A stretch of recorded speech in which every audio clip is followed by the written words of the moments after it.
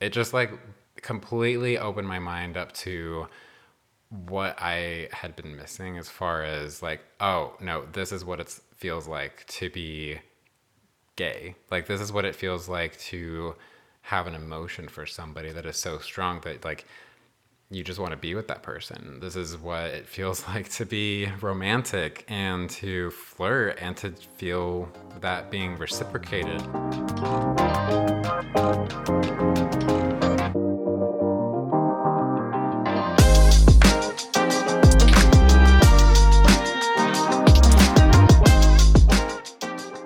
Hello and welcome to the podcast, to another episode of Queerly Overthinking. I'm your host, Adam Harper, and in today's episode, we are going to be discussing my coming out story, my journey that I've been on the last few years as I've started to settle into who I am as a gay man and what that journey has been like for me. I'll be answering a few questions such as how did I know I was gay, and was it hard for me to come out, and did I have any support, and what advice would I give to someone who is also thinking about coming out? Alrighty, y'all. I've been so excited to share this podcast and this story with you. I have been wanting to dive deeper into who I am as an individual, who I am as a gay man, who I am as a creative person in my industry, and so I wanted to take this episode to specifically dive into who I am as part of the LGBTQ plus community and how that journey started for me. With that in mind, I have a few questions here that I'm going to be going through to kind of just give a general understanding of my process and my journey and my story with that. And the first one is, how did I know I was gay?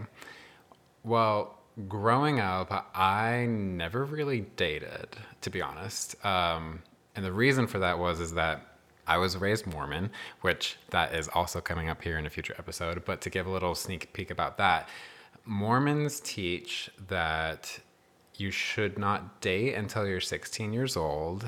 And when you do start dating at 16, they prefer you to date in group dates.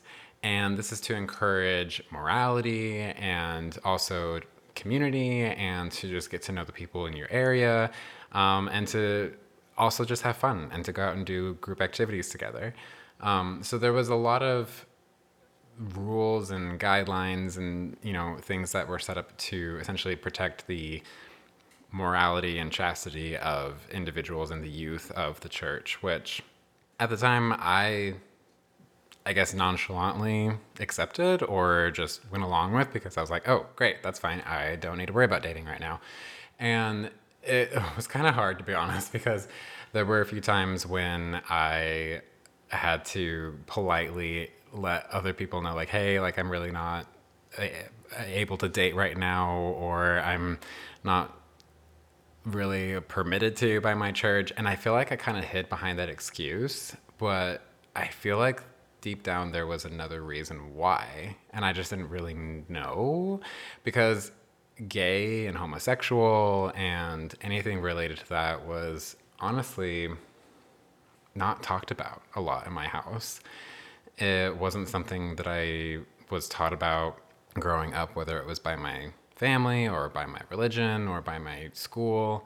I lived in a very conservative area, which it was a great area to live in. Like, I enjoyed my childhood there, but I just never knew. And if anything did come up specifically in my religion, it just was either very brief or it was also very just like, don't be gay and don't have sex kind of a thing. So that's kind of why I maybe hid behind that, don't date till you're 16. It wasn't until after my church service mission that I was like, okay, I guess it's time for me to start taking dating seriously, because that's when the church encourages people to start dating. It's like right after their mission and to start a family and such. So I went on 6 dates over the span of 6 weeks with 6 different girls, all of which I thought were beautiful, amazing, talented, just great people. And at the end of every single day, I felt like they were really good friends. Like, I just wanted to hang out with them. I wanted to spend time with them, go shopping, go to the movies, whatever the case may be, but I didn't feel anything romantic about it. And then I know that this, maybe not the easiest thing to comprehend all at once, but I was genuinely confused. Like I didn't know what was going on. I was like, is something wrong with me? Like, am I supposed to be feeling some type of way? And granted, to this day, I have never kissed a girl. And I think I've held a girl's hand before. So, at this point in my life, I was very much like, what does physical attraction feel like? And how do I know if I am liking somebody the way that I do? So it wasn't until I started hanging out with a couple of my roommates who, I started to grow very close with, that was when I started to realize, oh, I feel like there is something a little bit stronger here of a connection than I've been having going out on these dates. So that's kind of what started this journey for me, but I still did not know what it meant to be gay. Like I wasn't very familiar with any of the role models or the cultural phenomena or history of queer people. And so as I was trying to figure out what I was and what these feelings were, it was also just a huge educational experience for me trying to figure this out because the information was not readily there. And it's something I had to go and hunt for, essentially, like trying to find who am I, what are these feelings, and am I the only person who feels this way? And for a while, I felt very lost and confused, and I just didn't know what to do. And it wasn't until I started to experience these feelings with other people around me that I was like, oh, maybe I'm not the only person who feels this way. As I started to understand what being gay was, but what being bisexual was, a lot of people do come out as bisexual who have had some tie to religion, because oftentimes it's the religious aspect saying, oh, I can like the opposite sex and the same sex, but it's okay to be that way because, the religion teaches them like, oh, you need to marry, like if I'm a man, I need to marry a woman in order to achieve, kingdom of glory and such, to go to heaven, essentially. I did come out essentially as bisexual, and I remember telling that to my parents at first and just trying to justify like, hey, it's okay, like I like men, but I still like girls, like I think I could still marry one at one point, but I quickly realized, well, I wouldn't say quickly. I later realized that wasn't going to work out. But before we get to that point, I went down this rabbit hole of I can have this same-sex attraction and still be religious and, do the thing, do like church and everything. And it really was a struggle. I was very open about it, actually. I went public with it, saying that, hey, I have same-sex attraction and you can still be Mormon too. And I wrote like a blog post about it, and I was very open about it at my religious university, which at the time I felt like I was doing the right thing. It wasn't until I met somebody, because I was curious, and I downloaded Tinder, and I met somebody who we went out on a date, and it just like completely opened my mind up to what I had been missing, as far as like, oh no, this is what it feels like to be gay. Like this is what it feels like to have an emotion for somebody that is so strong that like you just want to be with that person. This is what it feels like to be romantic and to flirt and to feel that being reciprocated. And that's what blew the doors off for me, essentially, to feel like I had some additional information and answer here of like, why am I like this? And so from that point on is really when I started to feel like, okay, I don't think I have same-sex attraction. I don't think I'm bisexual. I think I am indeed gay. I just want to clarify one other thing about the bisexual community. I fully see, recognize, and support and will defend the bisexual community because it irks me so much when someone says, "Oh, just pick a lane. You're more attracted to this type of person, or you're more attracted to the way this person presents themselves," and it just irritates me because I know amazing bisexual people, and I will absolutely defend their right to be who they are, as I would hope that they would defend my right to be who I am.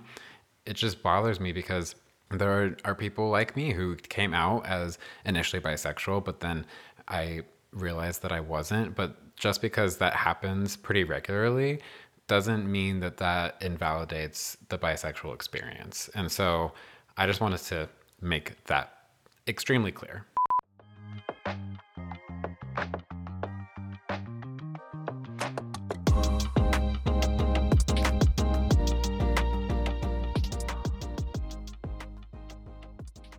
Continuing on with how did I know I was gay?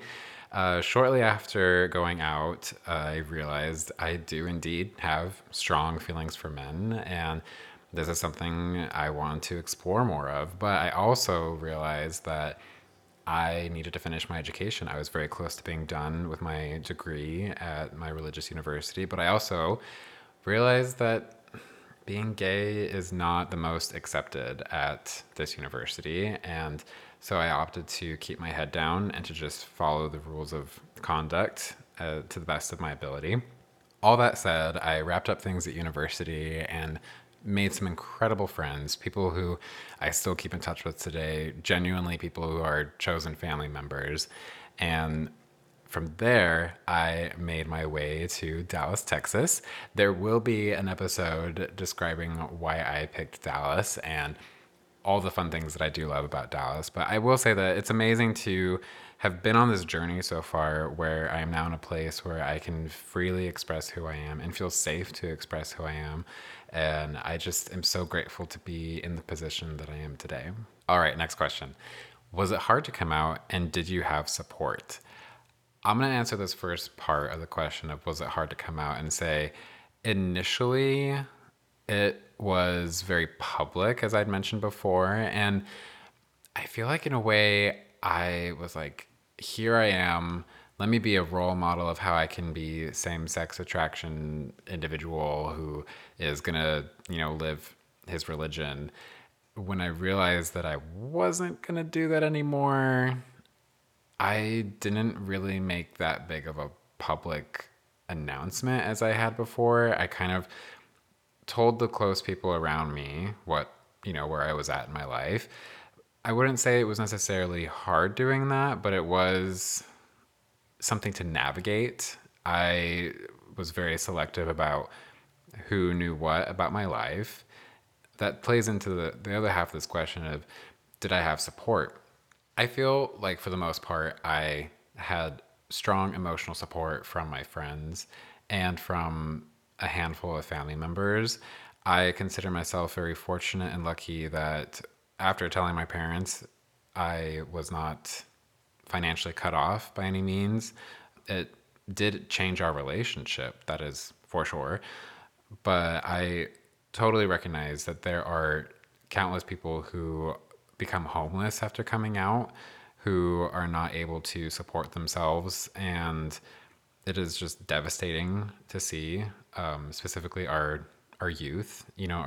There's such a high rate of homeless teenagers who are LGBTQ plus, and so I am incredibly grateful that I was able to finish out my degree. I was able to get a job and continue to support and sustain myself after leaving my parents' house. Alrighty, y'all. Our second to last question here is, how do you respond to homophobic attitudes? This is a great question, and I am reminded of something one of my friends told me, who they operate a diversity, equity, and inclusion company, and they shared with me that if you're in a situation where, whether it be a family member, a friend, an acquaintance, or a total stranger is coming at you physically or verbally, there are two quick questions you can ask yourself. The first being, do I feel safe? And by that is like, do I feel safe in this moment? Do I feel physically safe? Do I feel like I am being threatened in any way where I should not be here in this present moment? And if the answer is no, then I typically do my best to bow myself out as politely and graciously and quickly as possible. If the answer is yes, I do feel safe in this moment. The next question is this relationship worth salvaging? Is this relationship worth something I want to invest in more or give energy towards understanding where this person is coming from and potentially see their perspective a little bit more clearly, and then hopefully maybe share my perspective with them? If the answer is yes, I then start to ask more questions to inquire about their thought process and how they arrived at that conclusion or that opinion. Again, depending on the situation, it really just depends. And I would say for the most part, I try my best to really understand where they're coming from, because in the end, communication is a 4-step process. And if someone has an opinion or an attitude that may be coming off as homophobic towards me, I want to understand, okay, how did you arrive at that conclusion or that thought? And is there anything that I can do to share with you about who I am and what makes me unique and special and what makes our community unique and special? It's not always effective, I will say that. It just depends on the person and if they're willing to listen to you, and if you are also in a good place yourself, like if you're coming from a place of genuine consideration and kindness versus I'm going to enlighten you, I'm going to educate you, I'm going to tell you how it really is. It really is a case-by-case scenario, honestly. I honestly try my hardest to work through any sort of encounter that I have that may be coming off as homophobic.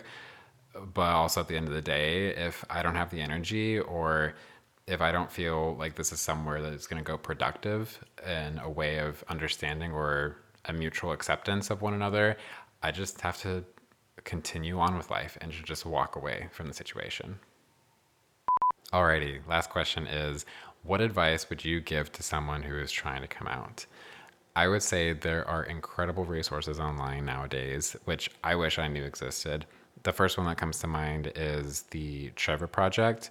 This is geared primarily towards LGBTQ plus youth who are either struggling with mental health or needing just any sort of question or resource to help guide them through this turbulent, discovery, self-discovery. I honestly feel like if I had known about this, it would have probably impacted my coming out a little bit more in a way that would have helped it a little bit more to go more smoothly and to just not feel like I was alone and to not feel like I was the only one who was going through this. My next piece of advice is I am not the same person I was when I first came out. I have seen myself change and grow, and I am so excited every day to kind of see who is this next evolution of myself going to be, this next best version of myself going to be. You have every right to change and every right to adjust your thinking and your belief and position and everything. Nobody can tell you otherwise. You have every right to change who you are and to be who you want to be and to evolve into the next best version of yourself. This last piece of advice is something that I consider hard-won knowledge, something that I have been continually evolving in my own life, and that is learning to set better boundaries. There are people, there are emotions, there are places and things in our lives that may not necessarily be bad, but they may not be inherently good for us. And I am regularly asking myself, does this thing, does this emotion, does this place, does this person bring me closer to who I want to be? Are they helping me to achieve my goals? Is feeling this way something that is guiding me towards the next best evolution of myself? And if the answer is no, then I often consider, do I need to distance myself? Do I need to set this aside, or do I need to say goodbye to this? And that has helped me so much to set up firmer boundaries around not only my mental health, but my physical health, and to really understand who I am as a person and what I need to continue to thrive. I would say that would be the biggest piece of advice I could give, honestly, is learning to set better boundaries. I'm actually going to squeeze in one more piece of advice, and that would be embracing your chosen family. I cannot tell you how incredible it is to have people in my life who I feel like genuinely love and accept me for who I am, who I can literally just sit and exist and do nothing or just be in the room, and I don't feel judged to look, to act, to say, to do anything. And I can just be who I am and feel that I am still loved and that I am still accepted for who I am. And I consider myself extremely fortunate to have people in my life who I consider to be chosen family, whether it be blood relatives or close friends who have become chosen family. I feel very fortunate to have that in my life. And I hope that everybody can, at some point in their life, have that as well, just because it's amazing to shift from various communities, specifically a religious community where I felt like everybody was part of this big old family because we're in this, belief system. And to lose that was so hard. Oh my gosh, it was so hard. And so to cultivate this chosen family where it's taken time, it honestly takes so much time. And, it doesn't matter how many people are in your chosen family. And it also is hard when people come and go out of your life. That is also something I'm continuing to work through, but I try my best. I strive with all my heart to let the people in my life know who I feel like they care about me. I want them to know I care about them just as much. And I just want to freely love and express that to my chosen family, my chosen people, and people in my circles and such. Like, I want people to know that they are cared about and they're loved, and that I love them for who they are, and I don't expect them to change who they are. I simply expect common human decency, kindness, and if you don't see the way that I see the world, that's okay, because we can exist in this world. There is so much room in this world for all of us to just exist and to be together. And as long as we're not physically or emotionally harming one another, let us just exist and just be and experience this wonderful life that we have while we're here, because it is going to go by so fast, y'all.